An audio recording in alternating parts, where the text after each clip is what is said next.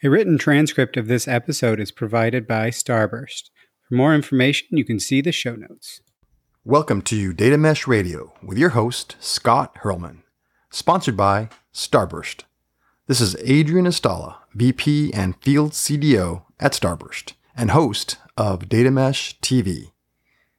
Starburst is the leading contributor to Trino, the open source project, and the Data Mesh for Dummies book that I co-wrote with Colleen Tarto and Andy Mott.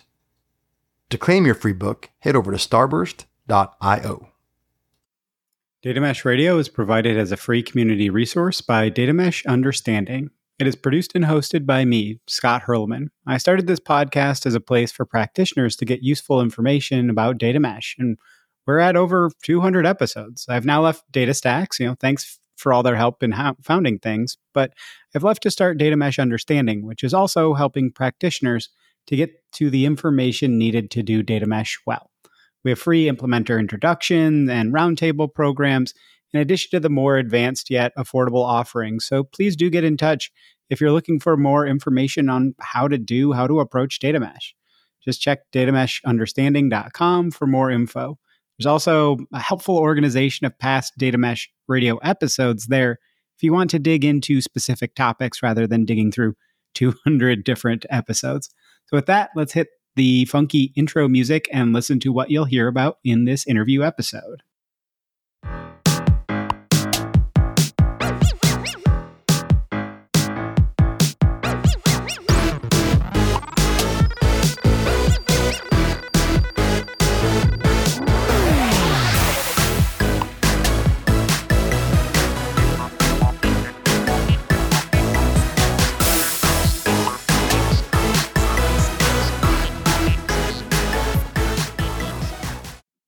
Bottom line up front, what are you going to hear about and learn about in this episode? I interviewed Elena Samuylova, who's the co-founder and CEO at the ML model monitoring company and open source project, Evidently AI. This bottom line up front is quite a bit different from other recent bottom line up fronts. I'm going to add a lot of color on not just what was said, but how it could apply to data and analytics work, especially for data mesh. So taking a lot of learnings from machine learning and applying it to data and analytics, especially data mesh. It's a bit theoretical in nature, but I think it provides a lot of food for thought. So some key takeaways or thoughts, this time specifically from my point of view based on what I learned in this conversation. Number one, a good rule of software that applies to ML and data, especially mesh data products. If you build it, it will break. Set yourself up to react to that, act accordingly. Number two, maintenance may not be, quote unquote sexy, but it's probably the most crucial aspect of ML and data in general. It's very easy to create a data asset and move on, but doing the work to maintain is really treating things like a product. Number three, ML models are inherently expected to degrade. When they degrade, for a number of reasons, they must be retrained or replaced. Similarly, on the mesh data product side, we need to think about monitoring for degradation to figure out if the mesh data product is still valuable or worth the spend, especially, or how to increase that value. Again, the return on investment, not just the return. If it's becoming more and more expensive to maintain, should we move on from it? Number four, data drift, which would be changes in the information input into your model, such as like a new prospect base. So what you were trying to actually react against has changed. It's a crucial concept in data and analytics too. Are we still sharing information about the things that matter in a way that is understandable? Are we encapsulating what's happening in the real world in our mesh data products? A lot of what Andrew Padilla talked about in his episode. Number six, concept drift feels similar to semantic drift in the analytics world. So we can look to potentially take deeper learnings from how people approach and combat concept drift from ML and apply it to data mesh. I haven't seen anybody specifically writing how to do that, but I think it's important to start to look to. Number seven, how can we monitor degradation in mesh data products and prevent that degradation in our data and analytics work? Historically, reports drifted further and further from reality with no intervention because the pain of change was so high.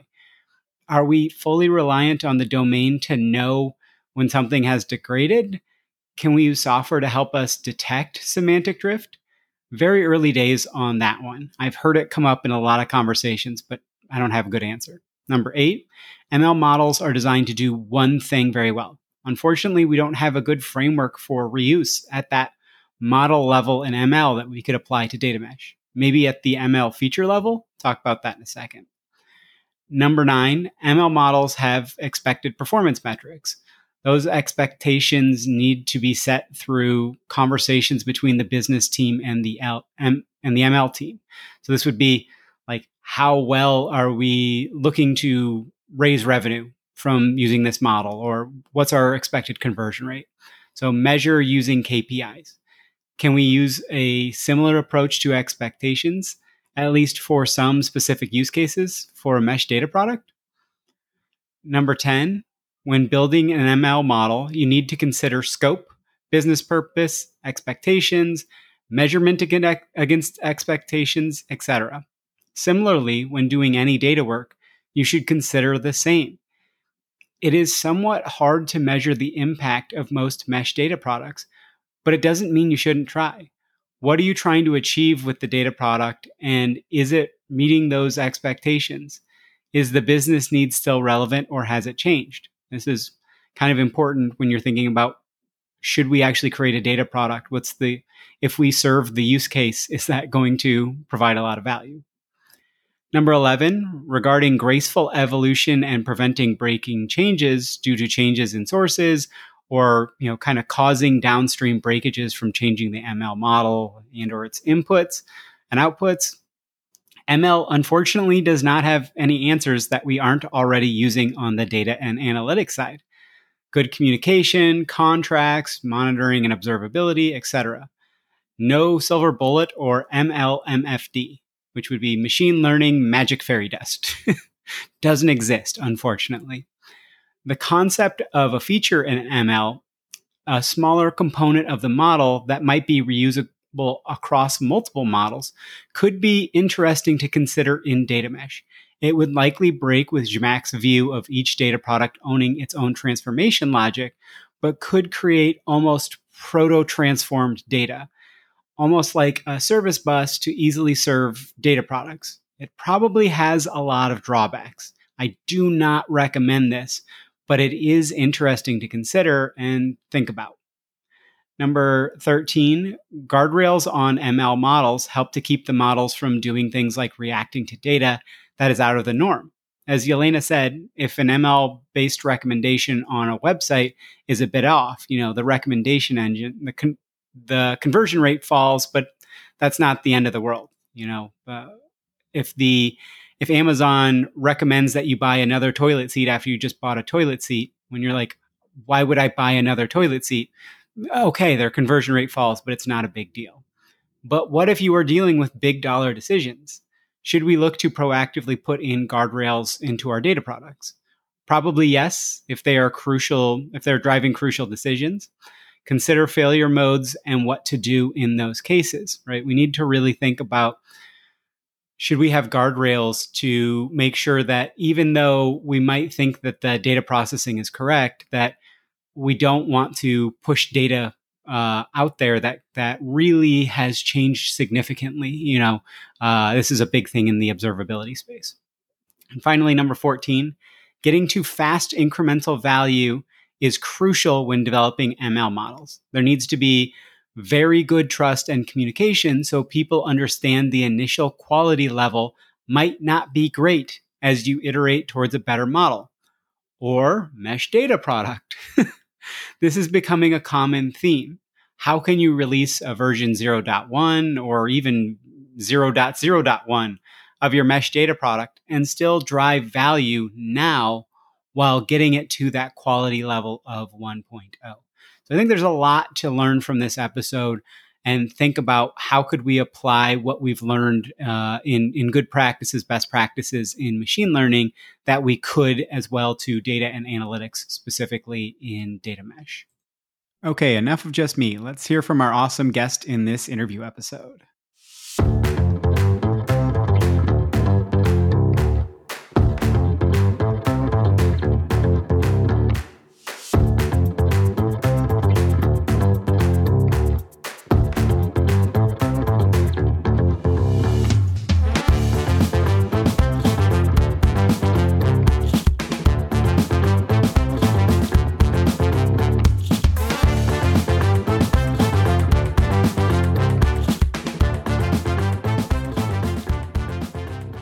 Okay, very, very excited for today's episode. I've got Elena Samuylova, and I apologize if I murdered the name. Please feel free to correct it. But who's here? She's the CEO, co-founder of Evidently AI, which is one of the few that I've seen that is actually open source software in the kind of ML ops, ML monitoring space, which I think is really it's awesome that there's some open source out there, and that's kind of what we're trying to do with the podcast about open source information and all of that. So we're going to be talking about a concept that's been coming up more and more in general in kind of data mesh talks about drift, because historically the cost of change in data has been extremely high, right? We haven't been able to actually monitor for when things are changing because partially we haven't really monitored for when things are changing because the world hasn't changed nearly as quickly as it is now. But also, the cost of change was so high that people just said, okay, I get it. Something has changed. We're going to wait until it's totally broken or totally not relevant to make a change. And that's what we're trying to get away from within data mesh and, kind of these gentle evolutions as to make sure that we're staying on path with what's actually happening in the real world instead of just keeping the same report going. So kind of long intro to this, but I think it's really important for people to understand these concepts. And the ML space is because of how much information that's flowing through it has so much more kind of depth around drift. And so Elena has been very, very kind in offering up her time to help explain this topic. And I kind of kept the newbie mindset on this rather than trying to dig too deep. So hopefully I'm not talking too stupidly about this stuff, but I know some of the audience members, it might be a new concept to them. So again, too long of an intro, but Elena, I'm very excited about this. If you don't mind, if you could give people a bit of an introduction to yourself, and then we can jump into the conversation at hand. Thanks, Scott. It is indeed a very exciting topic. So as mentioned, myself and my co-founder, we are working on an open source tool that helps you monitor machine learning models in production. So we are startup founders. Probably what is interesting is where we are coming from, because before we embarked on this journey to build Evidently, we have been working together for many years, creating machine learning solutions and deploying them in production. Actually, we started fairly early, as long as 2014, when it was still a fairly new topic, and people didn't even call it AI back then. It was still big data sort of thing. And we are working on deploying solutions in different industries, from manufacturing to retail to finance, you name it. In our previous startup, we specifically focused on industrial sector, working with companies like oil and gas, steel, manufacturing companies of all sorts, helping them create solutions that optimize industrial processes. So what we've seen and what I've seen personally and participated in was basically the development and deployment of these models in the real world, and witnessed all the proliferation of tools that appeared recently in the MLOps space and kind of the evolution of the industry. So I'm happy to share my insights and my learnings from this, and specifically on the topic of model maintenance, because that's what I'm excited about. Basically everything that happens after you create machine learning model and you finally start using it, which is somewhat boring topic, but I find it really exciting. Well, but I think this is really crucial, right? Because people think that you model once and then it's done, but like exactly what you're talking about of what's happening in the real world, right? It has this changed? What's going on with this? What's actually happening relative if we're doing something that's so crucial to the way we interact with the world, right? The way we interact with our customers and our information in real time. It's so crucial. So let's start with kind of a general overview of what is drift, like what is it and kind of what causes it. Mm-hmm. So first of all, let's define the terms, because I'm sure there is some understanding of what drift is in traditional data analytics, right? In machine learning, it might have slightly different understanding. So usually we talk about machine learning model drift, which is like a general term that says that the model performance degraded. It suddenly or gradually starts behaving worse, and it doesn't bring the value that you expect it to. And there are usually two reasons for that you might choose from.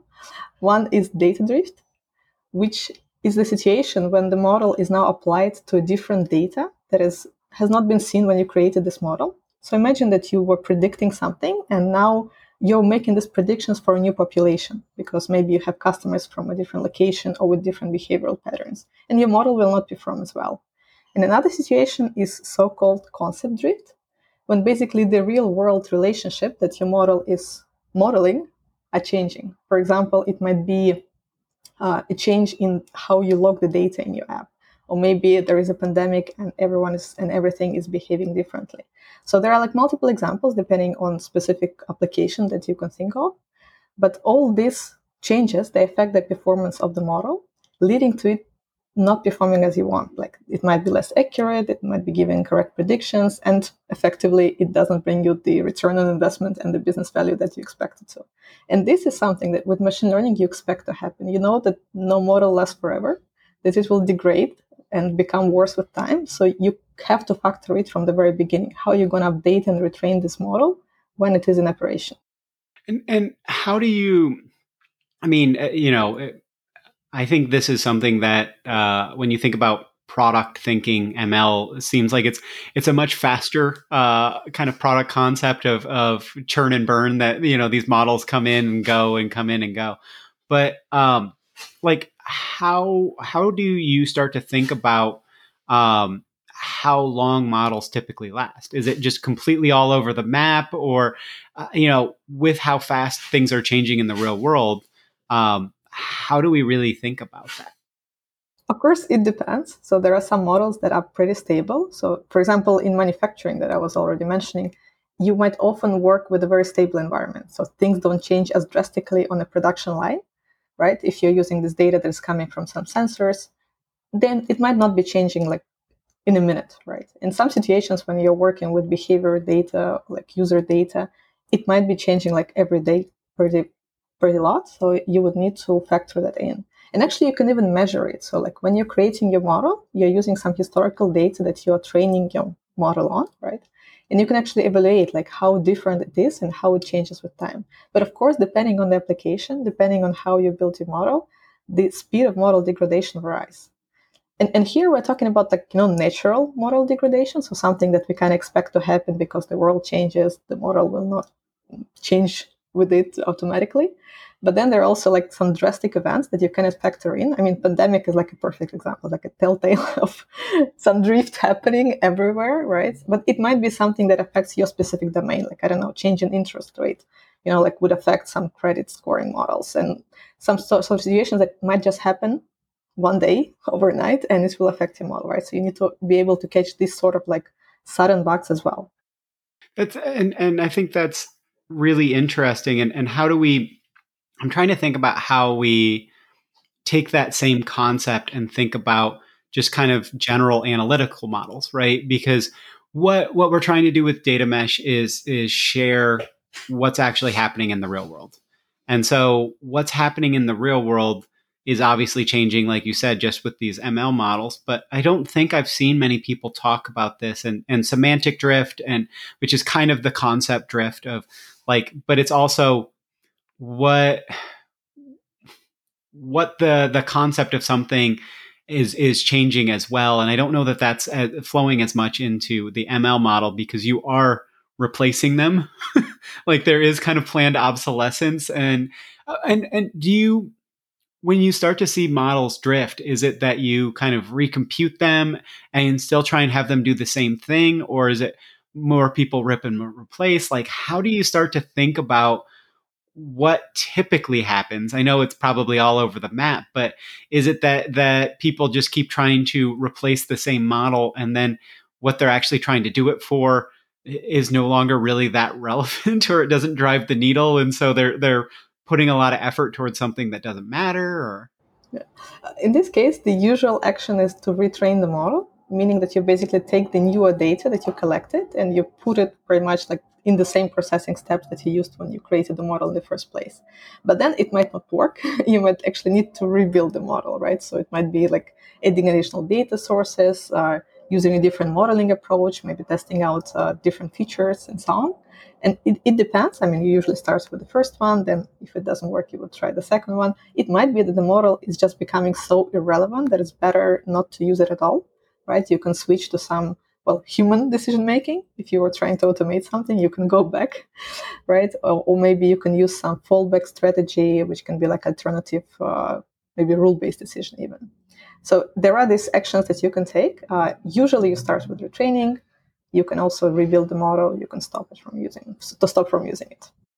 And how do you think about something like semantic drift coming in? Like what we're measuring doesn't matter nearly as much. Is there some kind of way that you measure, is this still having the impact that we expected, right? You talk about the model itself degrading, but it might be that the thing that we're interacting with is becoming less relevant, right? So you say, okay, you're talking about, like, I used to cover semiconductors, and you might say, okay, the cost of a semiconductor, more and more started to move towards software, right? Rather than the actual physical piece of the silicon.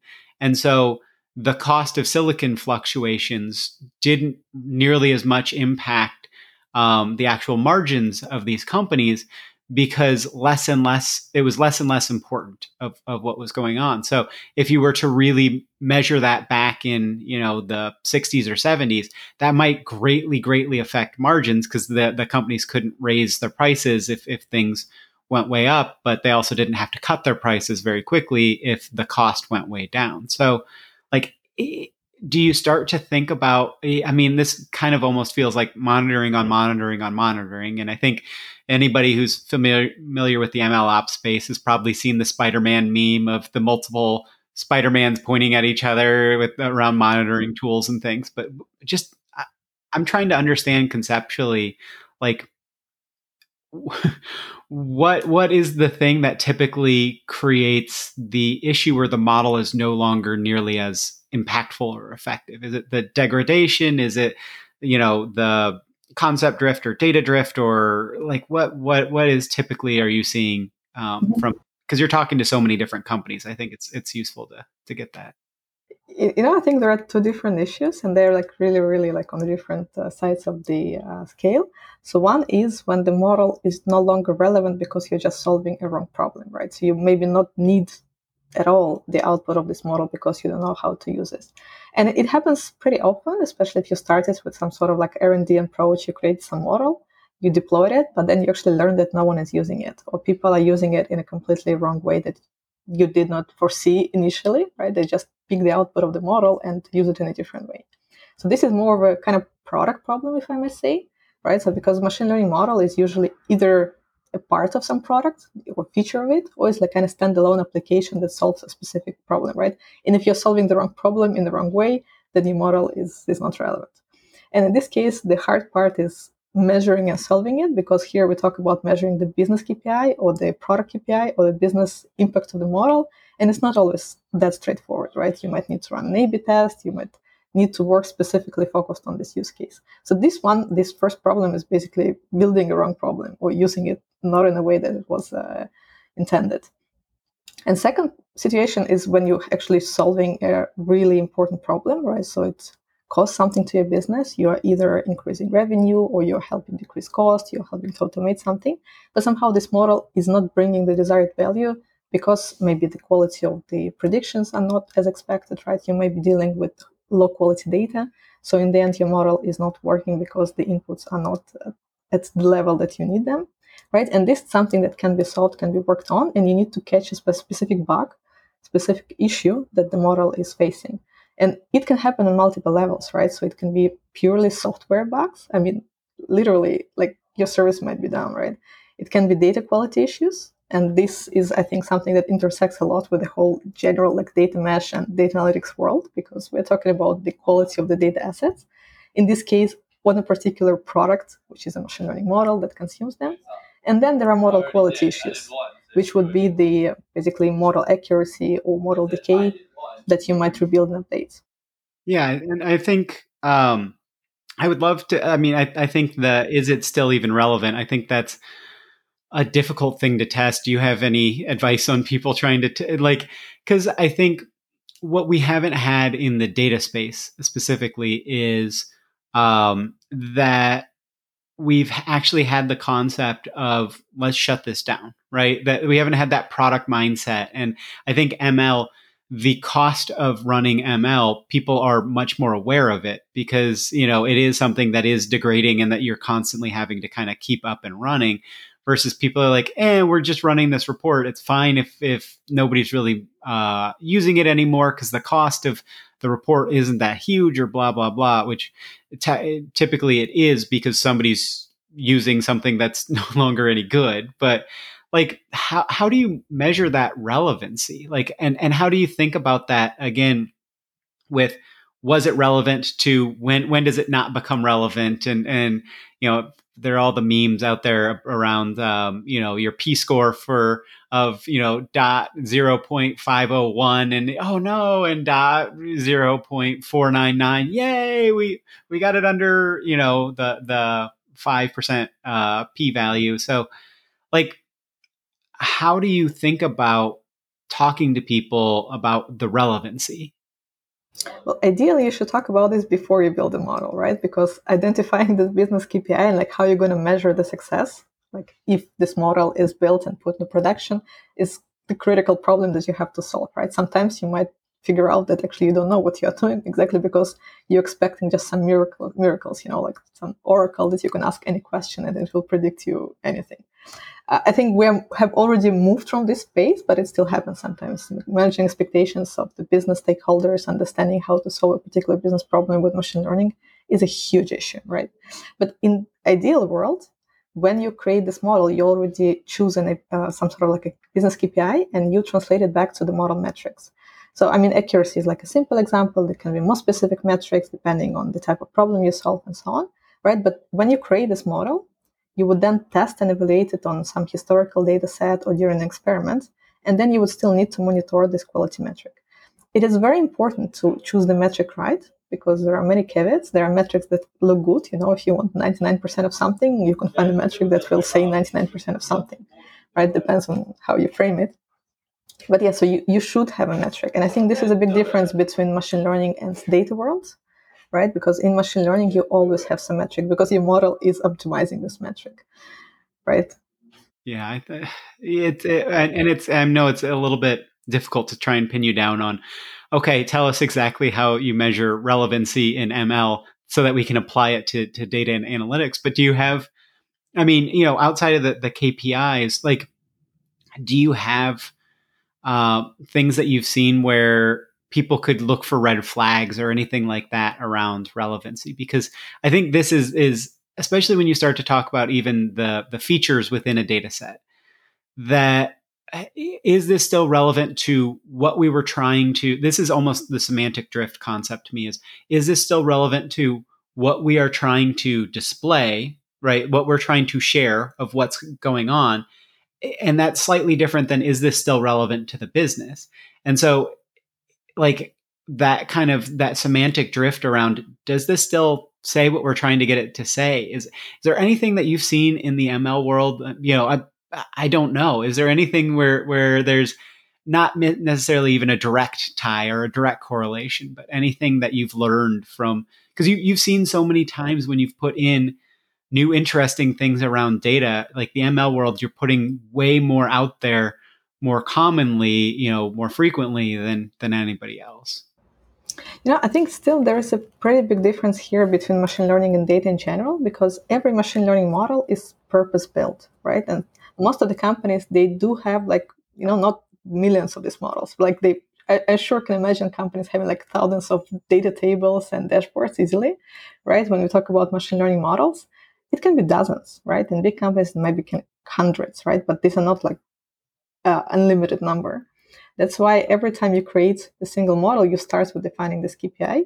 And this is probably different from a case, when you're just like hoarding data just in case, or, creating tables because you can, creating dashboards because you can. But kind of circling back to the question of how do you identify like if the model is relevant or if in general, like you're solving the right problem, I think the biggest issue is always the communication with the business stakeholders, right? Especially with data science. It used to have some sort of, like kind of R&D attitude when you just like trying to solve interesting problems, looking at the data, trying out interesting algorithms, right? And there is a certain disconnect between this and what can actually move the needle for the business, right?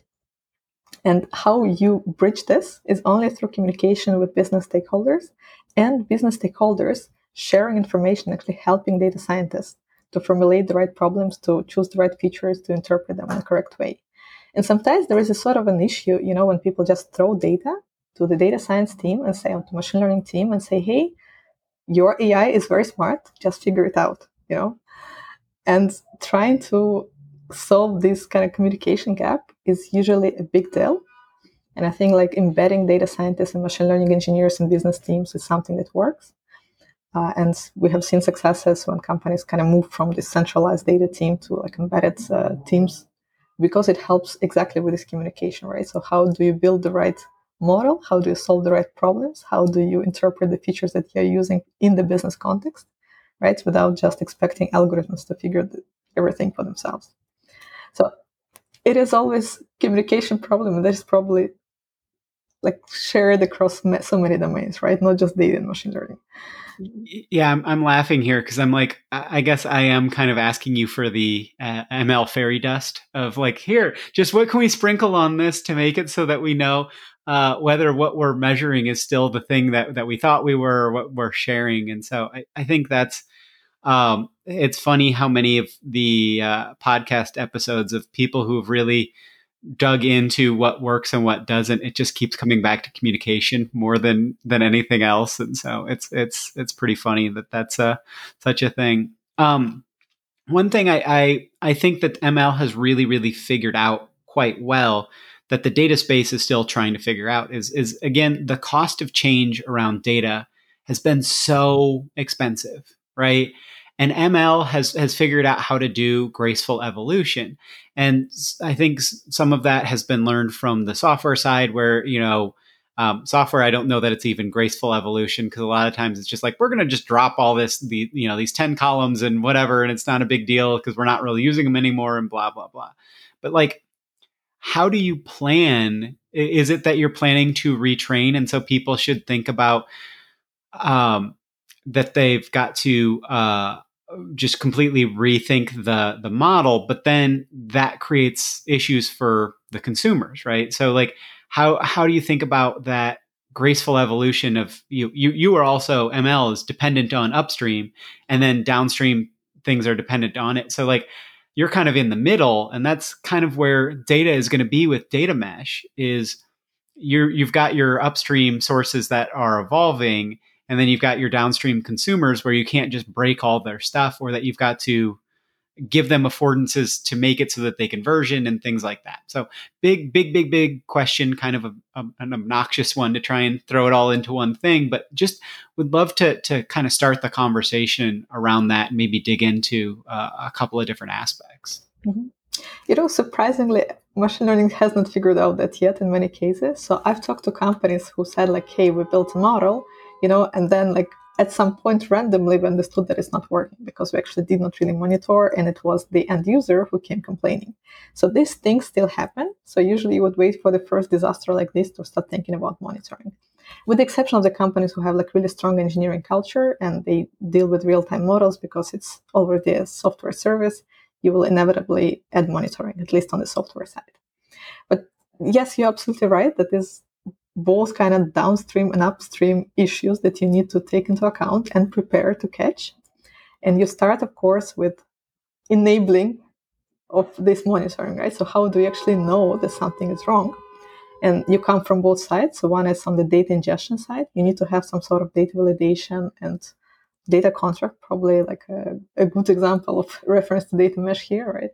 So you need to have an agreement with the data source that your model is using, and to make sure that you can check and catch some bugs, and also maybe incorporate some fallback.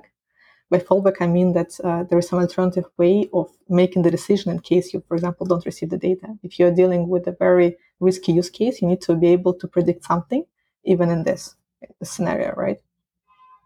And another one is the monitoring of the actual model performance, right? So as soon as you have the true labels, so you know if what you predicted is right or wrong, Or sometimes even before you know that, you can already look at the model output and evaluate if it's sufficiently good to act on it, right? You need to be able to monitor this downstream impact, model quality, business KPI, and again, factor this in.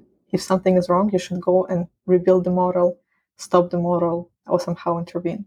So you kind of have to monitor both sides and prepare to build processes and tools that kind of keep this going, right? So the data scientist who build the model stays engaged with the model, because if something is wrong, she will be the person to take care of it. So it's not a one and done thing. And this is something that many companies still have to internalize. Right now, there's like no such role as a like MLOps engineer focused on monitoring and maintenance. It's like spread around the teams. I'm sure in the future we're going to see maybe like with companies that have a lot of models that will be like a separate team, right, to take care of the model maintenance. But this is a big piece. It's ROI time, right? When you have the model, it finally pays off, right? It brings you the business value that you expected to bring. This is the most crucial part to ensure that this happens. So when you think about, you talked about the monitoring and kind of the contract agreement with the source, but that source is going to still have evolutionary changes, right? And so, within data mesh, a big part of this is that you don't have unexpected changes, or that you have much fewer of them, that people actually understand somewhat their downstream impact, but there still is going to be changes.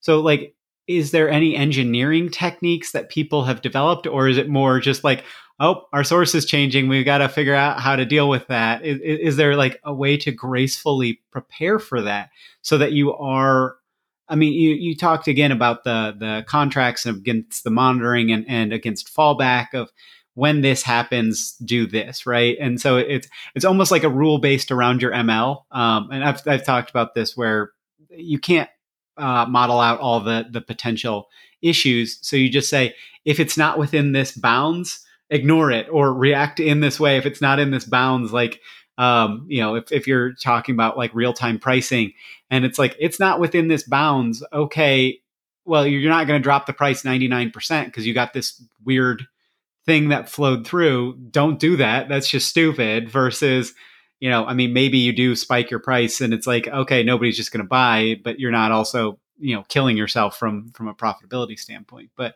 have you found that there are good techniques or ways that people can look at, so that they are prepared? Because again, with data mesh, the operational model that we're taking our data from changes.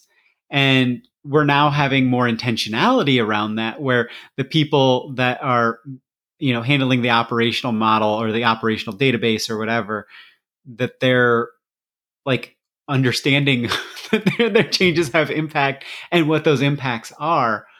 But like, there are still going to be changes that happen. Have you found anything where people are okay, or make it so that those changes aren't nearly as painful?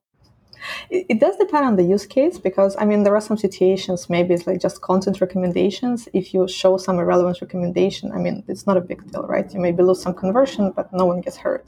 And then there are other use cases when you can actually lose a lot of money by giving this 100% discount on something, right? Or if you're working with a production line, I mean, like your whole production might become scrap. So of course, depending on the risks of the use case that you're dealing with, you need to have like different levels of guardrails and monitoring and like this fallback alternatives available to tackle this. And of course, the more important the use case, the more you have to think about this. And I truly believe it's kind of a product problem, because it is the solution design that goes beyond machine learning, right? That factors in the specifics of the use case. And unfortunately, most of the solutions right now are more of a manual kind of policy layer, right? There might be some smart solutions when, for example, you like fill some averages instead of the data that you didn't receive. That might make sense, right? But it still requires understanding of what you can do in this specific use case. Maybe you can apply some default prediction. Maybe you can just send it for manual review to someone who can make an expert judgment instead of using machine learning in this case, right? So there are all these options, but they're mostly in the products field rather than engineering. So the engineering solution is to catch this, right? To not miss it out, right? To not just generate some prediction that you should not act on. Again, I'm looking for you to have the fairy dust to just be like, I here's know, how we can just deal with changes and be very automatically, resilient right? to change. But it's also good to hear that these challenges aren't because that they aren't solved somewhere else, and we just haven't really extracted them from it, because that is kind of the way a lot of the things around data have been. Of with data mesh, it brings in like DevOps and microservices concepts and stuff of, hey, really the only way to continually scale these things when you're at a significant scale and things is loose coupling, right? You can't have things that are tightly coupled and that you just keep adding more and more tightly coupled things, because then everything is rigid and nothing can move. So you've got to move to loosely coupled, and moving to loosely coupled is not easy, but it's the only way that you can have this stuff really start to scale. But yeah, so I think one other question that I had of you've been on the kind of ML side rather than the data side. Um, what are some good ways that you've been thinking about how ML and data can better collaborate, interoperate with each other? Like originally when we were first talking about this, you were thinking about what can ML learn from data mesh, and I was thinking about what can data mesh learn from ML. And so, like, how can we better collaborate, not just information sharing, but like if you had a thing that data people do really poorly for ML, is it that they're always expecting the model to be perfect, and that that the upstream changes do make it change? Or like, how can ML help you? How can the data folks help the ML folks, and how can the ML folks help the data folks and collaborate better? I really hope that there will not be such division, as like ML folks and data folks actually like sitting in different rooms, because I do believe that they actually need to work together. Like take a business use case like churn prediction. You might be able to solve it with a predictive model, which will be like fancy and use machine learning algorithms. You can also learn it with traditional analytics. And how do you actually decide who's going to apply this or that algorithm if you predefine that it should be machine learning, right? You might be a hammer in search of a nail. So you should actually, I think, approach many data problems with an open mindset. And sometimes the solution is to create a machine learning model and system on top of it. Sometimes it's just traditional analytics. So actually, I would not, like build a fence between these two worlds. But what's interesting is that somehow, for example, in terms of tooling, we do have like a modern data stack, or probably already post-modern data stack, right? We have an evolving machine learning stack, but they are somehow not exactly sticking together. They are developing independently because there are two groups of very smart people that are working on these things, and somehow they don't really talk a lot to each other. So I would actually imagine on the like industry level, it would be interesting to collaborate a bit more. And on the company level, I think like you kind of like you hit the right point with this communication and like data updates, because this simple situation when someone changes something without taking into account the potential downstream impact of who else is using this data source and so on, or just throwing the data that you have without explaining what the fields work, what the fields mean. This is so commonplace, right? It's almost ridiculous that every time when we talk about like fancy monitoring algorithms, a lot of the problems that we find with this are trivial problems of like someone didn't update someone about this thing changing. And I think this is everywhere, right? In machine learning, in data, and probably in many other analytical fields.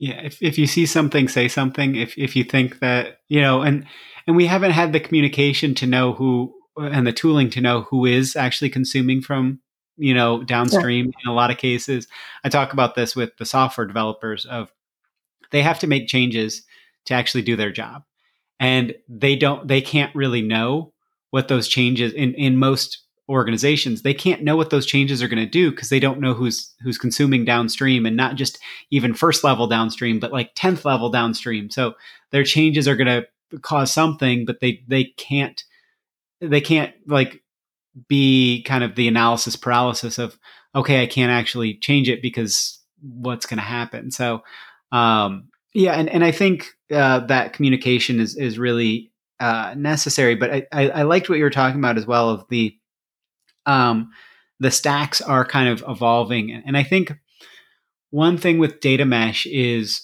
you talked much earlier about purpose built. ML models are purpose built, and I think depending on what the needs are, if you really are optimizing for low latency of actually like the not the model information that it's trained on, but like the model that it's reacting to. Most ML models are in real time of the interactions, and so a lot of people are trying to say everything should be general use, but like what have you seen around people trying to I guess almost get too cute with ML models of trying to serve too many purposes, and that they're trying to serve the same analytical things from the ML model, or what have you seen around that's kind of caused issues in between the two different spaces?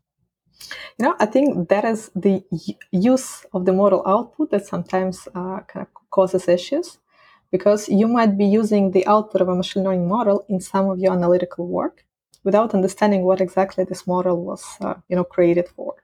And this is sometimes happening because you didn't define from the very beginning what is the problem that you're trying to solve. So maybe like you have a machine learning model that predicts the probability of conversions for some particular product, right? And then you take this model and you start using it for some completely different purpose, like putting some random inputs and trying to get some knowledge from the inner workings of the model to inform your marketing campaign, which is completely different purpose, right? You should not use the machine learning model that is precisely built to predict conversions in the most accurate way for some other purpose, right? And I think like this misuse but maybe just misunderstanding, right, of how the systems work, and this clash between analytical approach when you try to kind of come up with first principles, make certain assumptions about like causality, like how correlations, right? So like what influences what, and machine learning model that just takes the data, and tries to predict this thing in the best possible way. It might use the wrong features and still work, right? So I think like this understanding of the differences of the domain, that is very important.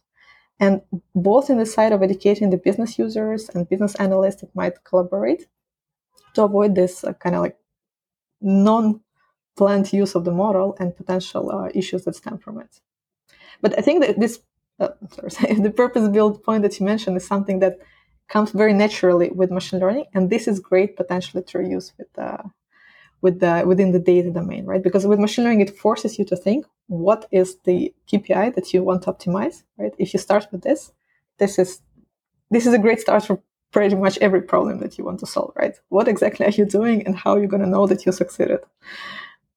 Well, and I think it's kind of my question as well would be, are you seeing that there is pressure to not do purpose built, right? That it can do X, but it also has the ability to do Y and Z because they're kind of all interconnected. And so I can pass through, instead of passing through, these 15 columns into A and these 15 columns into B, but there's 12 columns overlap and 15 columns into model C. But again, there's 10 overlap with A and 9 overlap with model B. And so why don't I just put them all together, and they're, whatever that ends up being, like 20, 22 columns or whatever. But it's much more efficient to do it that way, but it's not really. And like how, like what we're trying to move to with data mesh is, well, in some organizations is still initially purpose built, but that purpose expands much more as you have additional users for this, versus ML. The purpose is to stay, essentially, at least from what you're telling me and what I'm interpreting, is to stay, like, to not kind of start to have that scope creep of, well, it could also solve and it could also solve and it could solve, instead of like, no, we need it to focus on this specific thing. So like, there is that scope creep within data mesh. That's actually kind of a good thing on the mesh data products, because then you're serving additional use cases. But with ML, it's not. So I'm not even sure exactly the question I'm trying to ask, but I'm just trying to get my arms around, like, is that something that you would really strongly push back on the ML side? And so that it is an anti-pattern, that we want to not try and do the same thing with ML because it's going to get yourself into trouble. In reality, it just simply would not work. I mean, if you would try to build, like different models, like you try to reuse the same model for different purposes, it just will not work. What you can reuse though is features. And there are actually some developments around feature stores which help you do that. So you might have different models that are using the same features, right? And they're basically served as a data product for different machine learning models. You would still create different machine learning models because this is how the technology works, right? You need to train a model for a specific purpose to optimize specific goal to predict a specific thing. So it kind of forces you to operate this way. But in terms of, like scaling the impact of machine learning in general, absolutely, right? So if you can reuse features across different models, companies are doing this. This is great. This also basically helps reuse the effort that you put into creating and maintaining the quality of these features. Just in some cases, you might be solving very different problems. So you kind of inevitably end up with, different data sources. You might be using some external data source here, different table there, to solve different problems. So it kind of naturally comes this way just because that's how technology works. But there is some, let's call it like economies of scale, right? In feature access, in reusing the architecture. And in some cases, you might be building very, very similar models, just like each of them still exists as a model X, model Y. It's interesting because I hadn't thought about this, and because I really haven't dug in very deeply into ML, but like I guess I never really thought of what features actually meant. But on the data side, you could think of it as almost a proto data product, right? Like where you'd think about, hey, this same information is going to flow into 10 different data products, right? And it's going to flow in this way. And so at least we're going to do the initial analysis here, and that it has one source where it is reused, and that's kind of a proto thing that isn't designed necessarily for data consumers to directly use, but it's almost a proto data product, mesh data product for other data products only to consume from, because it's instead of redoing the same. Tony Baer wrote an article about like if you're redoing the same analysis across 15 different data products, that's very expensive. And do you really want to do that? And do you really want to have them chained where, okay, well, one of these needs it on an hourly update basis and the rest don't. So then do you have to necessarily do every single one if it's downstream of 2 or 3 different data products, that every single one above it has to be refreshed on an hourly basis or not? And so I think this is really interesting because I'm starting to rethink of how we do kind of the production cycle around data, because I think it's interesting and important. But is there anything that you have been kind of hoping to learn from the data side? Because again, I'm learning so much from the ML side. But is there anything where you think ML could learn to take some of the practices from the data side that might be helpful? Personally, I'm super interested in the data quality side and how these two kind of pieces interface with each other, because I still believe you're going to have both. You have to kind of control the quality of the overall data assets, right? Detect the tables that are not refreshed, detect like some missing data and so on. And you need to control for the data inputs to a particular data product, which can be a machine learning model, right, at the moment of ingestion, because still you need to catch these bugs when this happens, right? And this is kind of solving the same problem from 2 different sides, right, from 2 different angles. Probably we're going to do both, and most of the companies are going to do both eventually. I'm just curious, like how we integrate it and reuse it and kind of learn from each other. I'm personally actually in touch and good friends with a few founders that are solving data quality monitoring, right? Whereas we are focused on machine learning model quality monitoring. And still there are these are different problems, but there are a lot of things that we can share and learn from each other. And the same applies to machine learning field and data analytics fields in general. I'm super excited about it. I don't have the answer yet. Yeah, and I kind of have been wondering about this. You talked a little bit about the monitoring the contracts. You talked about kind of ML is data in motion, right? Like it's not that sometimes you can land it and then react to it, but in a lot of cases, like latency is in the milliseconds. It matters, right? Like it's not that you can be like, okay, I'm going to be reacting to this thing. Some cases it's not necessarily that, but a lot of cases it is recommendation engines and things like that. Okay, I'm clicking through onto this page on the e-commerce site. I've got to show the recommendation by the time the person's scrolling down. I can't like show it 10 seconds later. But I kind of, do you need, when you think about like the data pipe, and you know, I kind of hesitate to use the word pipeline because that has all sorts of other connotations, but you know, you have data that is, you're either pulling from source or it's getting pushed into your source. And do you actually want data filters on both sides, right? Where that producer has to be saying, if this tries to malform, if this isn't complete, or if it doesn't fit these parameters, I'm not going to put it on the pipeline. And then on the other side, the consumer says, if it has these malformed or whatever, I'm not going to consume it from the pipeline. And here's how I'm going to react to it. And that it feels like it's double the effort, which it kind of is, but it's also like, the pipeline itself can malform things. So you can't just, and if you just try and make it all, there was this investigation I started to do into consumer driven testing, and it's useful, but it's also kind of an a-hole move, right? Because you're putting all the onus on the consumer instead of the producer saying, I am going to contractually agree that I'm not going to produce things in this bad way. You still need to make sure that this stuff is working well, but I'm going to, because stuff can, in the midst of the while it's in motion, can still malform and get wrong and all sorts of stuff. But that I'm going to commit to my best effort to not put bad data onto here, instead of just say it's your problem if it's bad data that's coming down your path.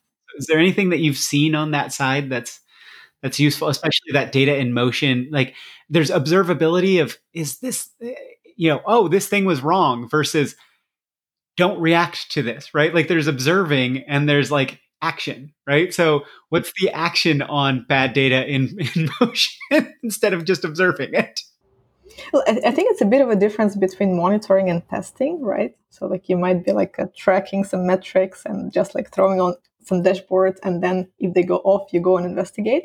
And in other cases, you actually do real testing. And this is actually one of the things that we recently added to our own tool, right? Because still a lot of machine learning models, I agree with you that a lot of them are real time, but a lot of them are batch. And for batch models, when you're just like generating prediction every hour or maybe every day or maybe even every week, it makes sense to kind of like have these checks as tests. You just received a new batch of data. Is it good enough? I train my model. Is it not good enough? I'll go and figure out what's wrong with it. You generated predictions. Are they good enough to act on them? Okay, I'll send the newsletter that I incorporate this in, right? They're not good enough? Okay, I'm going to go and recheck my data. So these are two different ways, and I'm afraid we have to do both. Because it's great if the table was not updated and maybe the data producer informed the machine learning team in advance, hey, we will not be able to send out the newsletter tomorrow because we just didn't get the data, right? But maybe they forgot to do this and you still need to be able to catch it. Or like you said, the transformation was wrong. It was the bug in the feature transformation code. So the data producer was right. It was the data engineering side of machine learning model that was wrong, right? So unfortunately, there are so many places where it can break. So if your model is important and the final consumer, who is the business user or your clients or your customer, right, they are the ones who you should care most.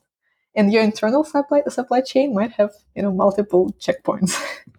I'm asking for you just, I don't think I'm asking too much by just saying, can you just magically solve this for us? Can't you just tell us that ML has solved this and that we can copy paste that to data? I mean, it's kind of refreshing, I think, for a lot of people to hear that the people where this is even more necessary and more impactful, that there isn't a solution yet, because it doesn't mean the data folks are that far behind. It would be lovely if there were, but it's also like, okay, we're not crazy. We're not the only ones that are seeing the same thing.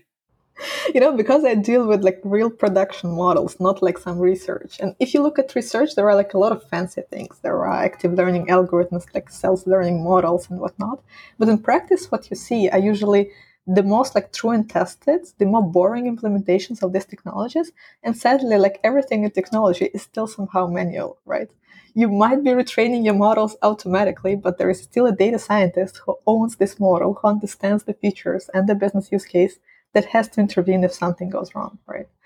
And I don't have like a silver bullet. I know that when you say machine learning or AI, some people would expect it. We're not there yet, for better or for worse. Well, I mean, it's kind of also refreshing though that we don't just turn everything over to the machines and just go do it, and we don't understand what's going on. Those kind of black box solutions end up being. Um, We're gonna still keep our jobs for a while. yeah.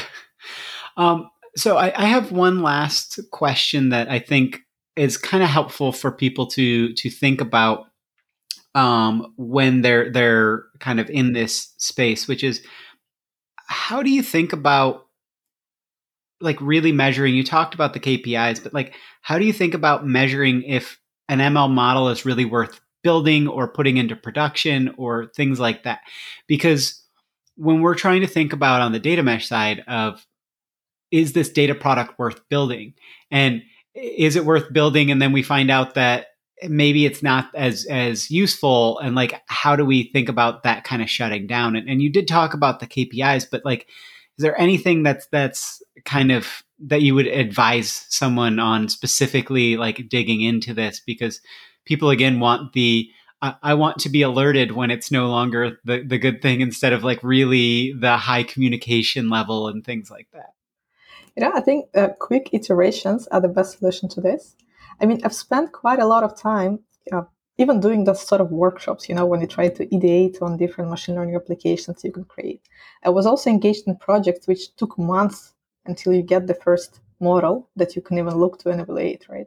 And this is usually the most wasteful part, because with machine learning, some ideas are good, some ideas are bad, some ideas are great, but the data is not there.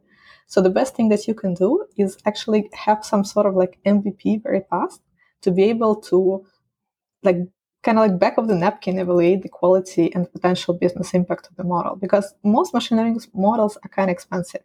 You need to make sure that there is a potential for significant savings, significant in the scale of the company that you're dealing with, right, to actually create it. So again, no silver bullets. Experimentation, there are different ways how you can do offline testing even without putting model in production if you have like some historical data. Sometimes you can run an experiment fairly fast. So learning to do this, quickly iterating and allowing yourself, to make mistakes and pick wrong ideas, I think is the best approach here. Because again, so sometimes you have great ideas, but the model, you just cannot build it. Yeah, and I think this is something that keeps coming up of if you have proper communication with consumers from it, it's possible. If you don't, you're kind of Don't screwed. start. Yeah, because if people like if you're trying to ideate and you're trying to really go through and say, okay, let's put together something and figure out, is this useful? Is this worth it? Right. And people start to go, oh, you put this thing onto the data mesh, therefore I can consume from it and trust from it and do all of that. That's such a slippery slope if you don't have that trust that people are going to RTFM, read the freaking manual, usually a different word in there, but that trust and that communication is so crucial. So I think I've learned a lot from this. I've learned a lot from the ML space, but it's helped me kind of rethink a lot of things on the data and analytics space. So this has been really great for me. Is there anything we didn't cover that you think is important to, or any way you kind of want to wrap up the episode? Any one point you want to kind of hammer on or anything like that? Probably one point I want to kind of like reiterate a bit is that this maintenance part is usually it doesn't sound very exciting, especially if you're coming from this more researchy domain. You want to look at cool models, you want to have like deep learning, like the biggest, the fanciest model and so on. But this is literally the most important piece. I just want to kind of like highlight it, especially if you're maybe a business user thinking about creating these models. Like you have to factor in the maintenance, the cost of maintenance, and the processes around it. It is not a one and done thing. It is not a model that you create and it lasts forever. And because you want it to continue delivering business value, you have to plan for it. Yeah, well, I think the degradation of the model is a good thing to think about for if you just treat it as a data asset, it's something that you have produced, versus if it's data as a product, it's something that is ongoing with maintenance. And I think that especially when you talked about what is the ongoing cost. A lot of people think of data mesh as an initial implementation, and it's like, no, you've got ongoing.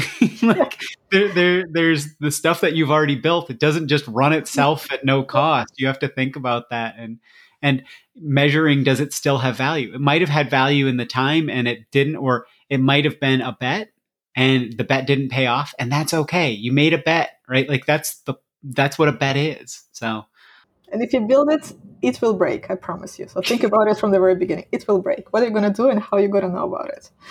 yeah, a lot of people think about it. If you build it, value will come. But I like, if you build it, it will break. I like that a little bit more. That's a little bit more my style.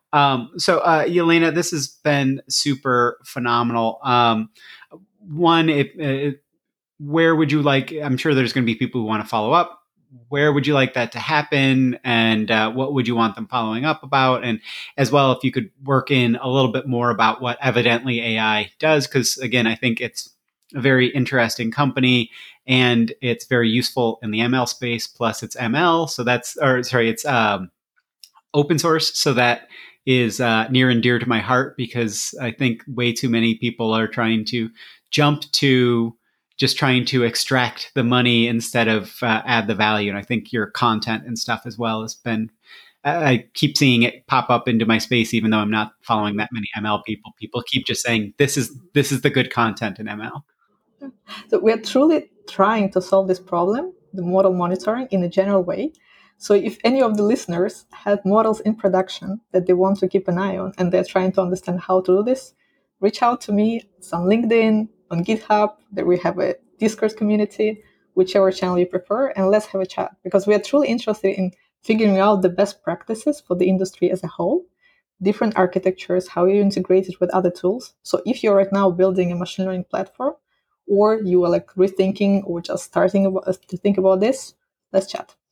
And yes, it's LinkedIn the best for me, but you can find us everywhere. It's Evidently AI.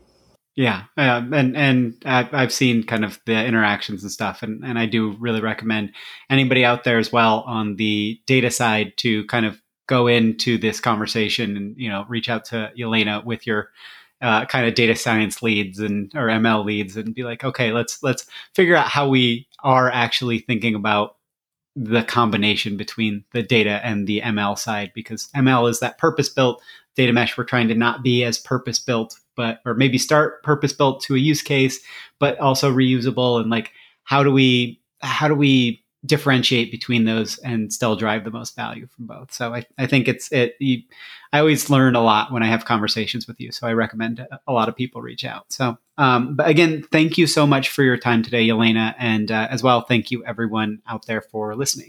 Thank you for having me.